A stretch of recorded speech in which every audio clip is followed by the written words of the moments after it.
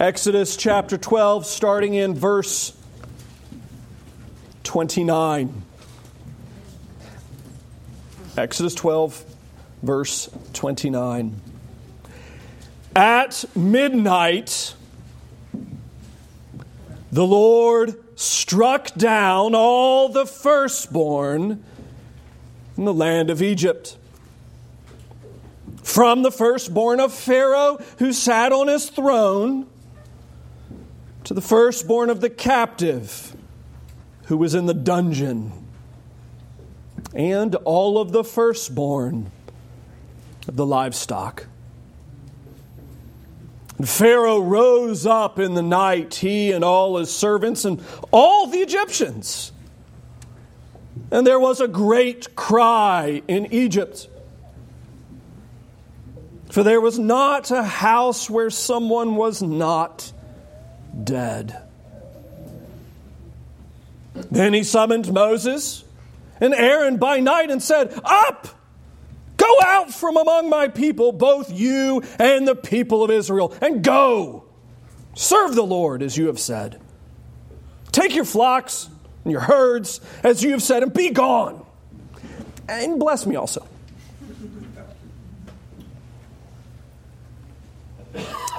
The Egyptians were urgent with the people to send them out of the land in haste, for they said, "We shall all be dead." So the people took their dough before it was leavened, their kneading bowls being bound up in their cloaks on their shoulders. The people of Israel had also done as Moses told them, for they had asked the Egyptians for silver and gold jewelry and for clothing. And the Lord had given the people favor in the sight of the Egyptians, so that they let them have what they asked, as they plundered the Egyptians.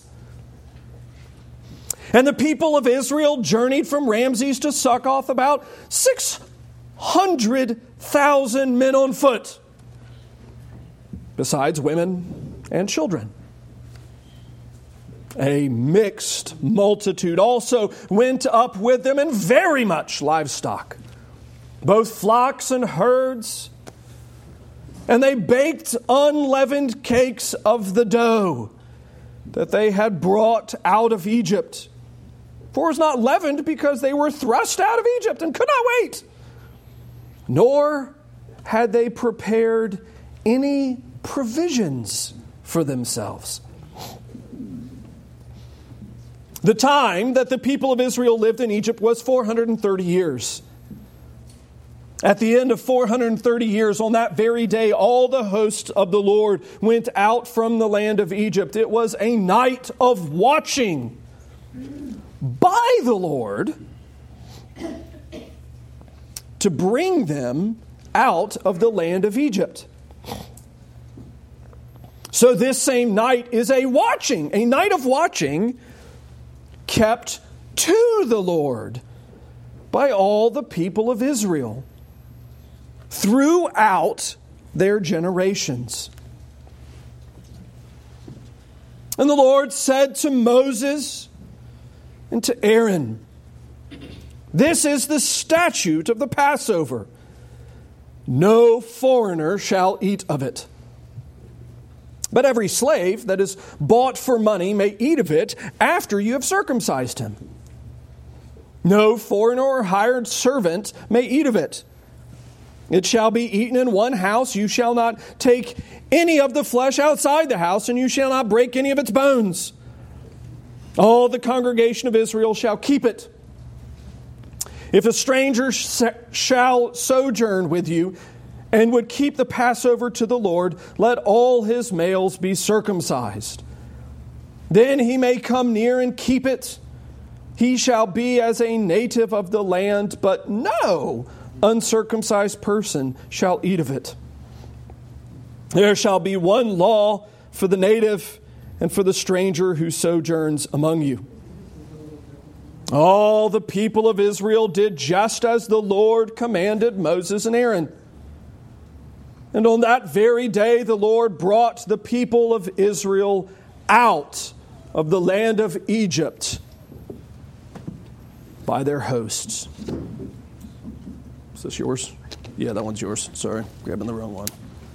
Thank you. Let me ask God's blessing upon His word. Father, we pray, as we have already prayed, that you would give us great desire for you. And we pray specifically that it would be met now in your word. We ask in Jesus' name, amen.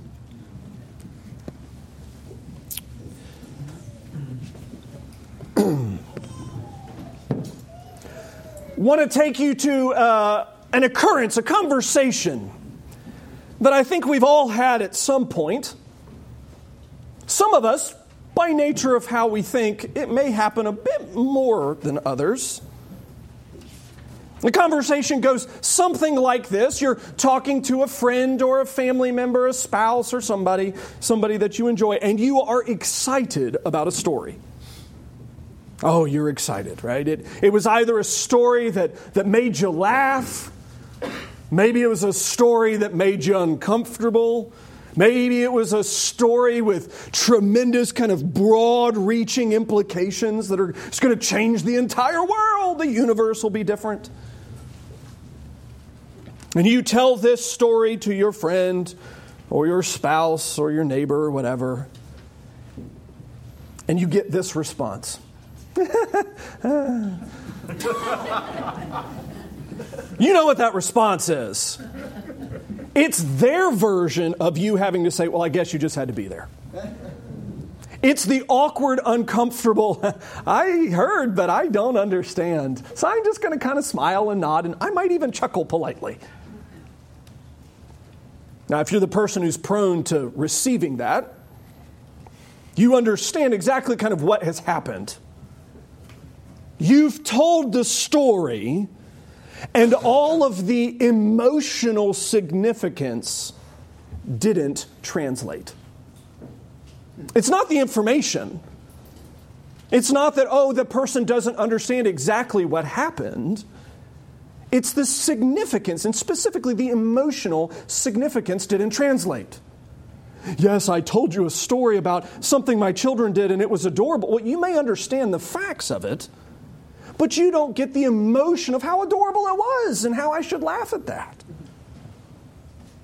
Or this crazy thing that happened at work, and you don't understand how you should be outraged as I am because you understand the facts,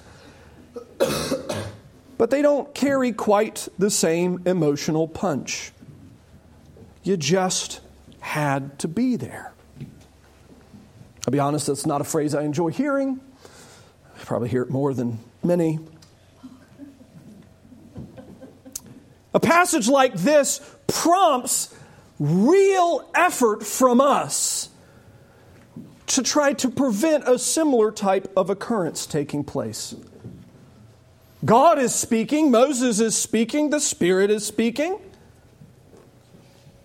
And we can get the facts, but passages like this demand a little bit of extra labor from the reader to make sure we work to get our emotions right.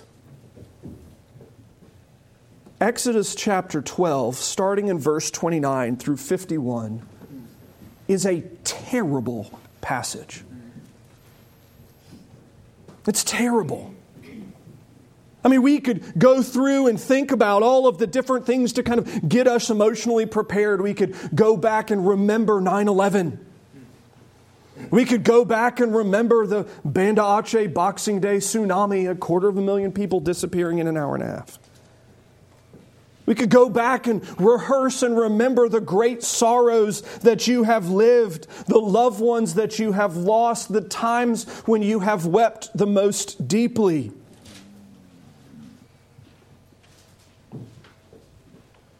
And it might, in some way, prep us for the emotion of Exodus chapter 12. Because there's nothing dry or easy about this passage. You remember, we're talking at this point 430 years of slavery. And I'll be honest, that does not carry great emotional import for me. I'm not like, I'm not, torn up about that. Others would be. And the type of slavery that Israel has been under is brutal. Remembering, at least at portions of this, it was mandatory to kill your children when they were born. Again, moms in the room, think about that. Think about what it would be like to grow up under a regime that demanded the execution of your sons.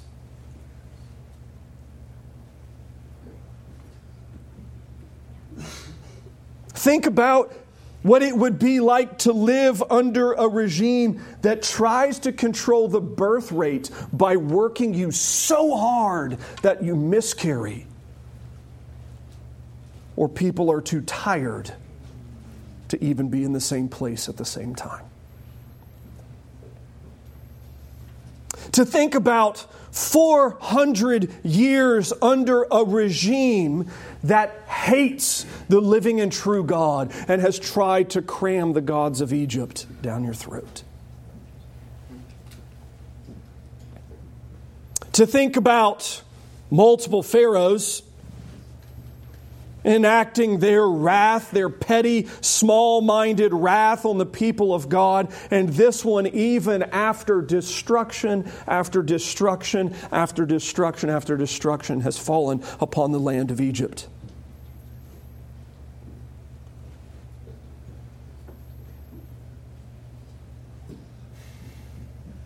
By the time we get to verse 29, there's one thing that kind of is clear, if nothing else, and that is, this is not neat and tidy getting to this place. This book is a book of death so far. The death of the Israelites in the land, even though they're continuing to grow. The death of the Egyptians as plague after plague after plague has come upon the land.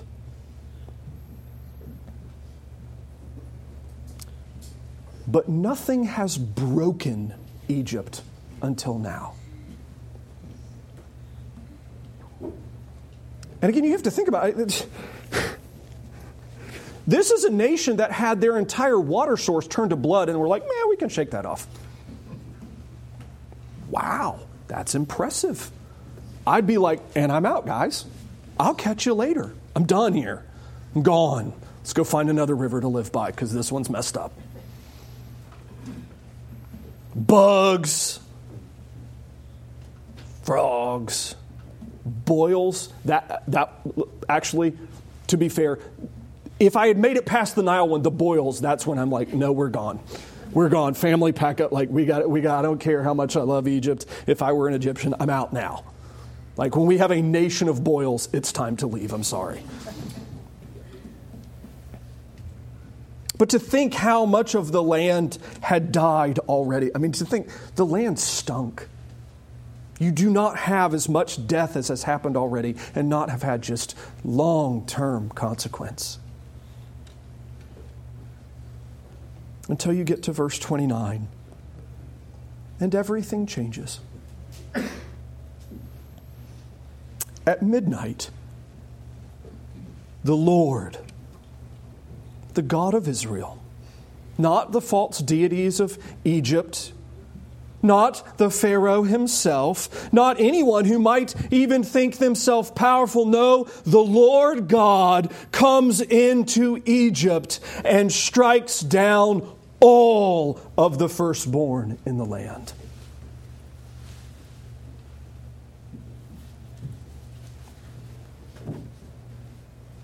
And notice how Moses highlights it. From Pharaoh's house, the perceived deity himself, the mouthpiece to the gods, Pharaoh, the mighty king of Egypt, from his house down to the deepest dungeon, every firstborn dies. And oh yeah, by the way, the livestock too. It doesn't tell us exactly how they die. I'm going to suggest from the text, I don't think it's peacefully. I don't think this is one of those where everybody's in bed and suddenly the firstborn just kind of stopped breathing. Because everyone notices instantly. And there is a great cry in Egypt. To think about the young mom who had just given birth to her firstborn son. The couple celebrating their first anniversary and the husband drops dead. Maybe the 20th anniversary. The entire land is killed. That emotionally should require something of us. In fact, actually, I tried to set you up a little bit for that with how the order of worship was built today. Some of those passages we read today are hard. That Romans 9 passage is emotionally brutal to have to think through. How is it that God works this way? That God's mighty declarative act here in Egypt, His mighty act that's going to define the rest of the Bible, is to destroy all of the firstborn of a nation in a moment.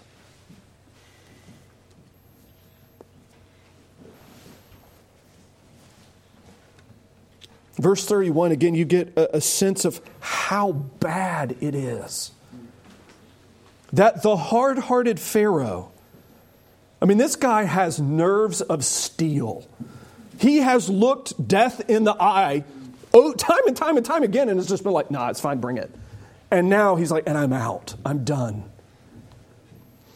Calls Moses and Aaron, brings them in and says, get out. Go away. I'm done. Oh, bless me too. That bless me also is really interesting. We kind of chuckle at it. And I think we probably should. But it actually gives you an insight as to how broken the man ultimately is. That the two guys that he hates more than anyone else on the planet, he's throwing them out of the nation with his entire economy in tow. I mean, please understand, when he sends Israel out, it's not just like, oh, yes, we're going to release all the Israelites. He's sending the entire economy with him. I mean, it would be very much like today of like sending out all of our medical professionals and all administrators related to any sort of medicine in America, just sending them to another country. That's more than 16% of the entire American economy. Every dollar spent, right? 16% of them is spent on medicine. It's like sending that entire thing out of the country and you think, well, what would happen? The economy is going to just fall apart. And as he throws them out, he tacks in this little thing at the end which lets you know how terribly afraid he is. I don't know who you guys are, but your God is death. I'm okay actually being a little superstitious, he says. You guys got to get out of here, and if you somehow can save my keister along the way, I'm okay with that too.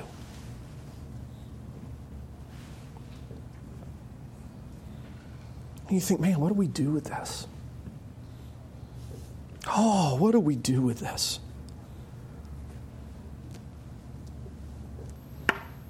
It's interesting how this plague becomes in so many ways the portrait of God's working that gets traced all the way through the Scriptures.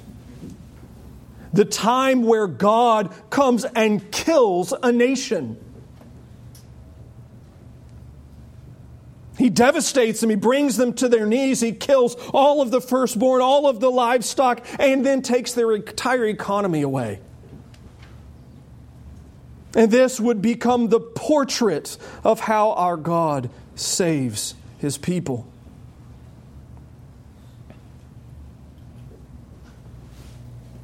It's interesting, though, that if we actually kind of pause and think a little bit more carefully, we realize there's actually two salvations that are taking place at this moment. It's really interesting if you think about it.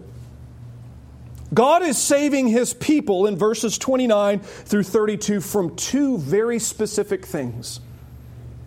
He's saving them from bondage to Egypt, and He's saving them from Himself. Both salvations are written out here in the verse. It's amazing. It's really interesting to think about it. Pharaoh goes and calls Moses and Aaron to him, and they make it there without being killed. Now, obviously, Moses wouldn't be, because we know he has an older brother, but Aaron?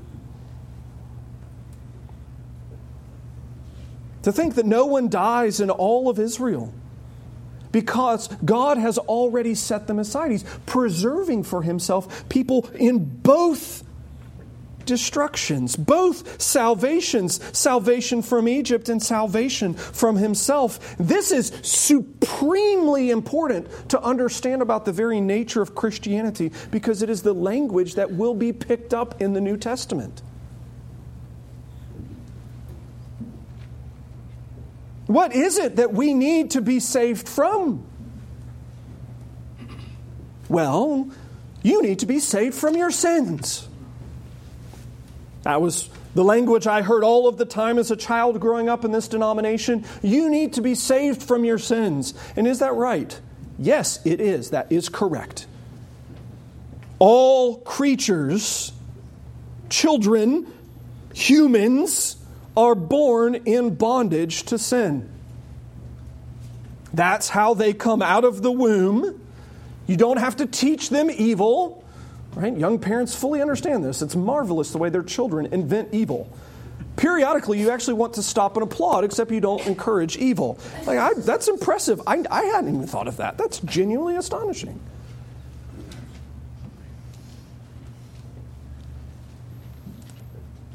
But the bigger issue, actually, is not just salvation from sin, but salvation from the God who punishes sin. Salvation from the judgment of God Himself. Did you catch that language in Romans 9? God's patience with His vessels of wrath. Oh, what an awful term.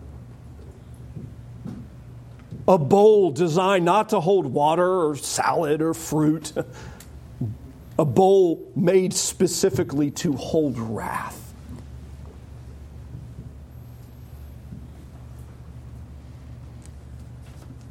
The salvation that God provides is from the most terrible of things.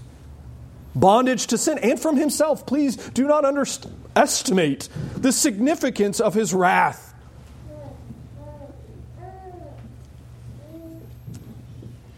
It's imperative, too, that as we talk about this as a church today, as we talk about this in the land in which we live with the children that we have been entrusted, that we make sure we are not reductionistic and drop one of those two aspects of salvation.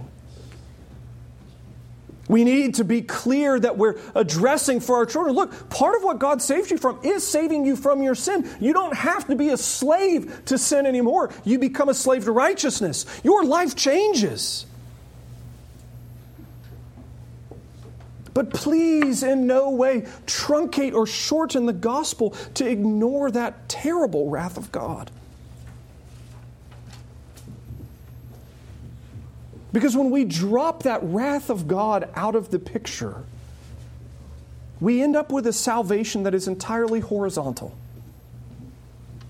It's I sometimes am a wretched person to my wife or to my children or to my neighbors or toward my coworkers, and if God will just help me be a better person, things will change. And that's true. But it misses the beating heart of salvation. That God has spared me from His wrath. A wrath that was poured out on the cross in its entirety. A wrath that is said to be finished on the cross for the people of God, so that I will never experience His wrath. I can't experience His wrath. Even as a child, if I wanted to, which I don't, I couldn't. I couldn't manufacture a situation where I could, because it is finished.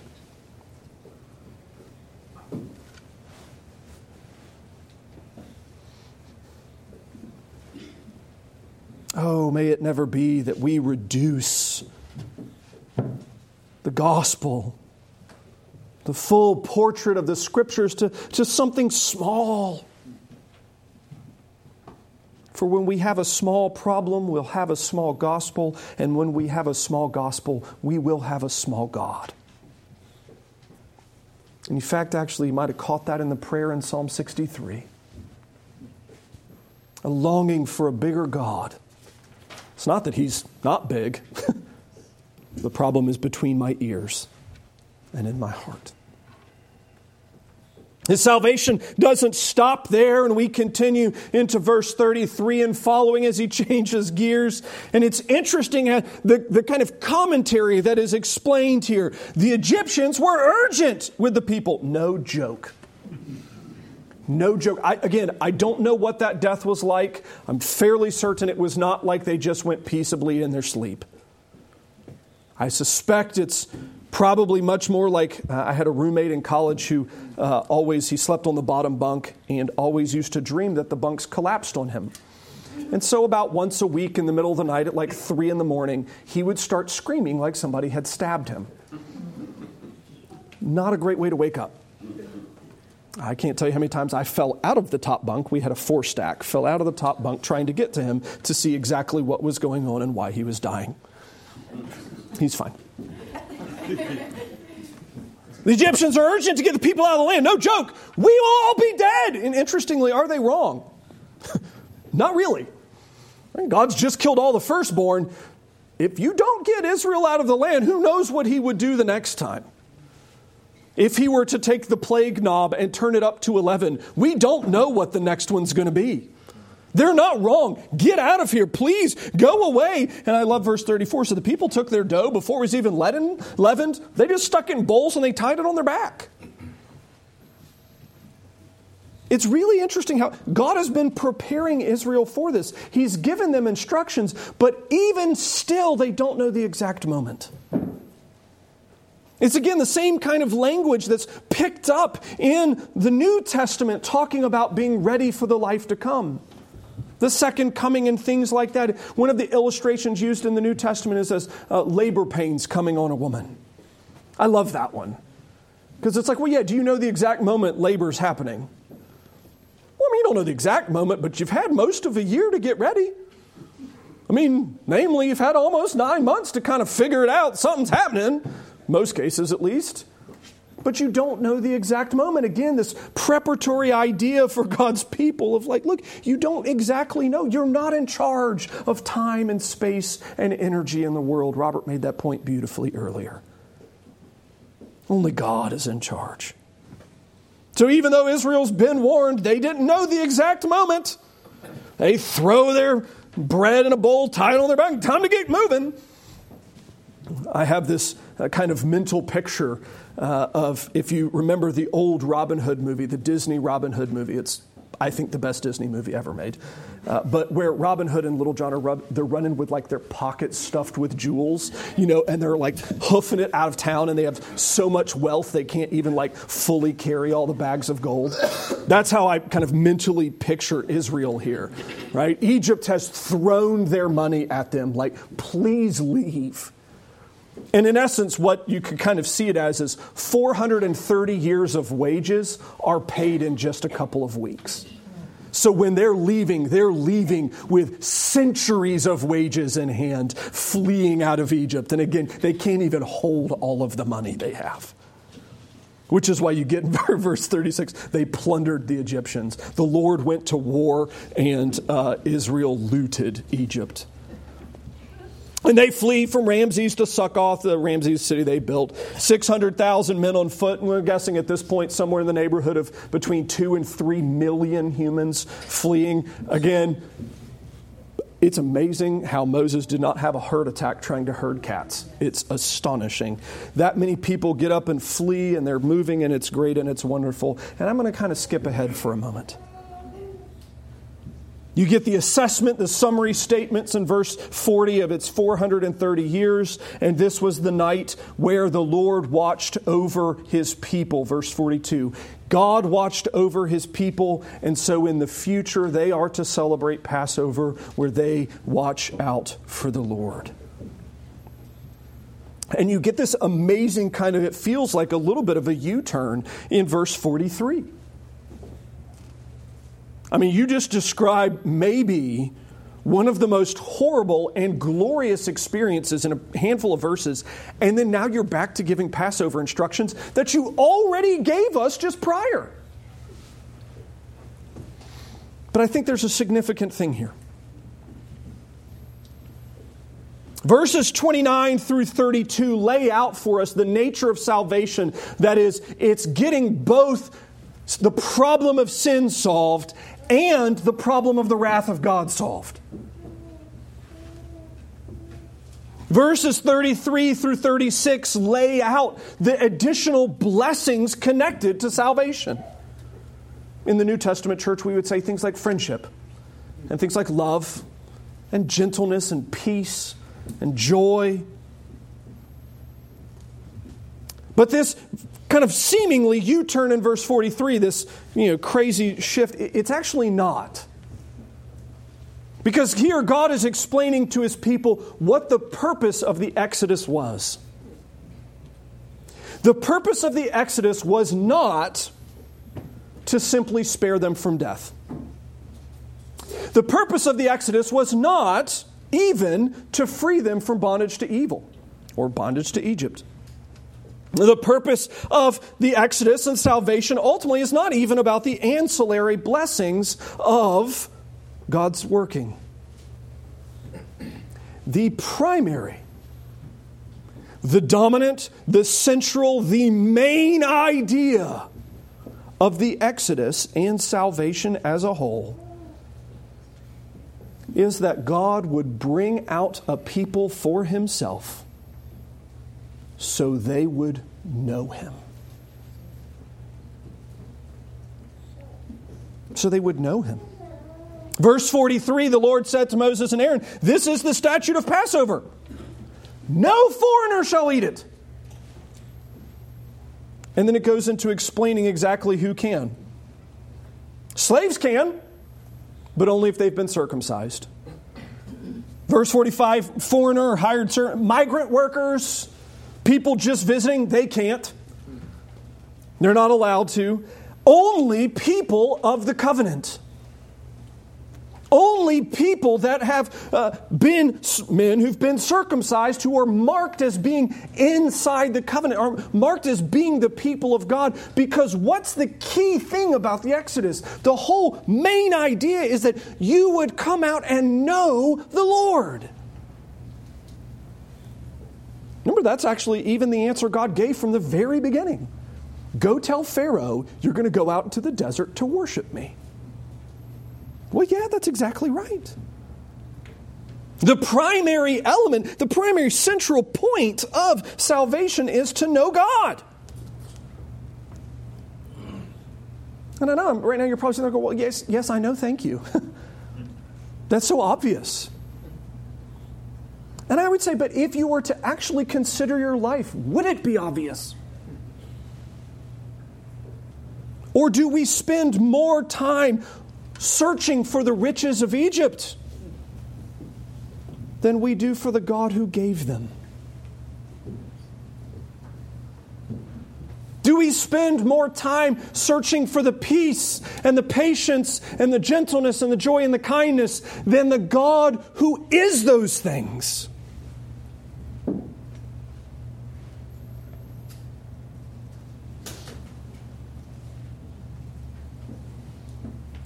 Do we get so caught up in the secondary blessings of the kingdom of God that we miss the King?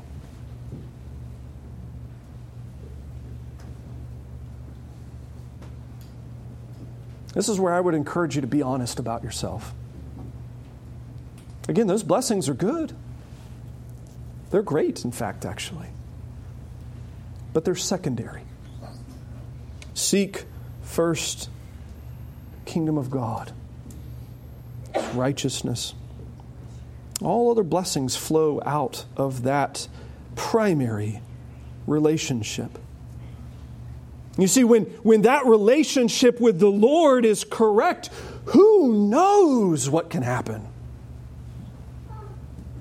the amazing miracles that will take place. In fact, actually, I cheekily skipped over one of those.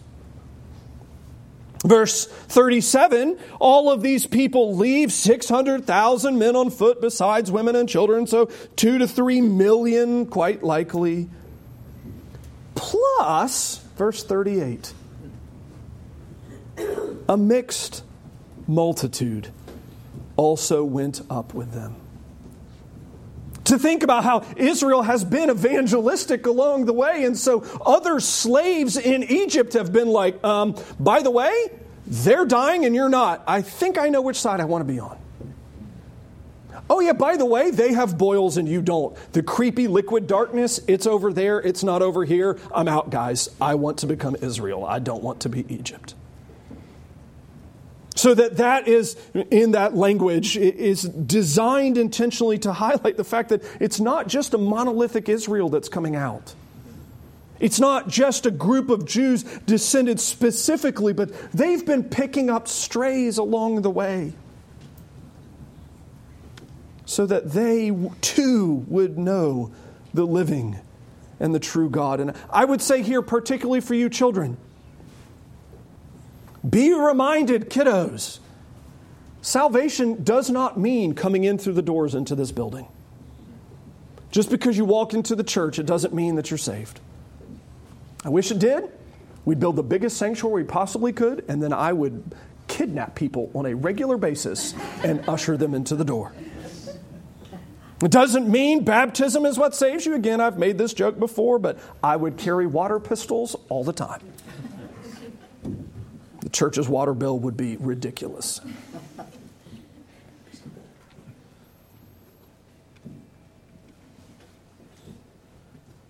Salvation comes through a relationship with God that He establishes in His Son and by His Word. And adults too, if you have no idea what that means, don't squander the confusion. It's a gift. If you sit in the pew and go, well, I've been in church all my life and I have no idea, please don't waste that confusion. It's a gift designed to help transform you. For those that do know for sure, it is imperative that we too consider our lives. I would even go so far as to say this, that we would not squander the death of the Egyptians. For it was an instructive lesson for us that God is the mighty God and He should be my satisfaction. And maybe we need to spend a little bit of time repenting for finding our satisfaction in the plundered wealth of the Egyptians instead of the God who did it. Let's pray. Father, we thank You for Jesus, who lived for us and died for us. We thank You that the Exodus tells ultimately His story. We do confess, O God, that we are again too easily satisfied. Forgive us. Oh God, forgive us. Turn our eyes to Christ, we pray. In Jesus' name, amen.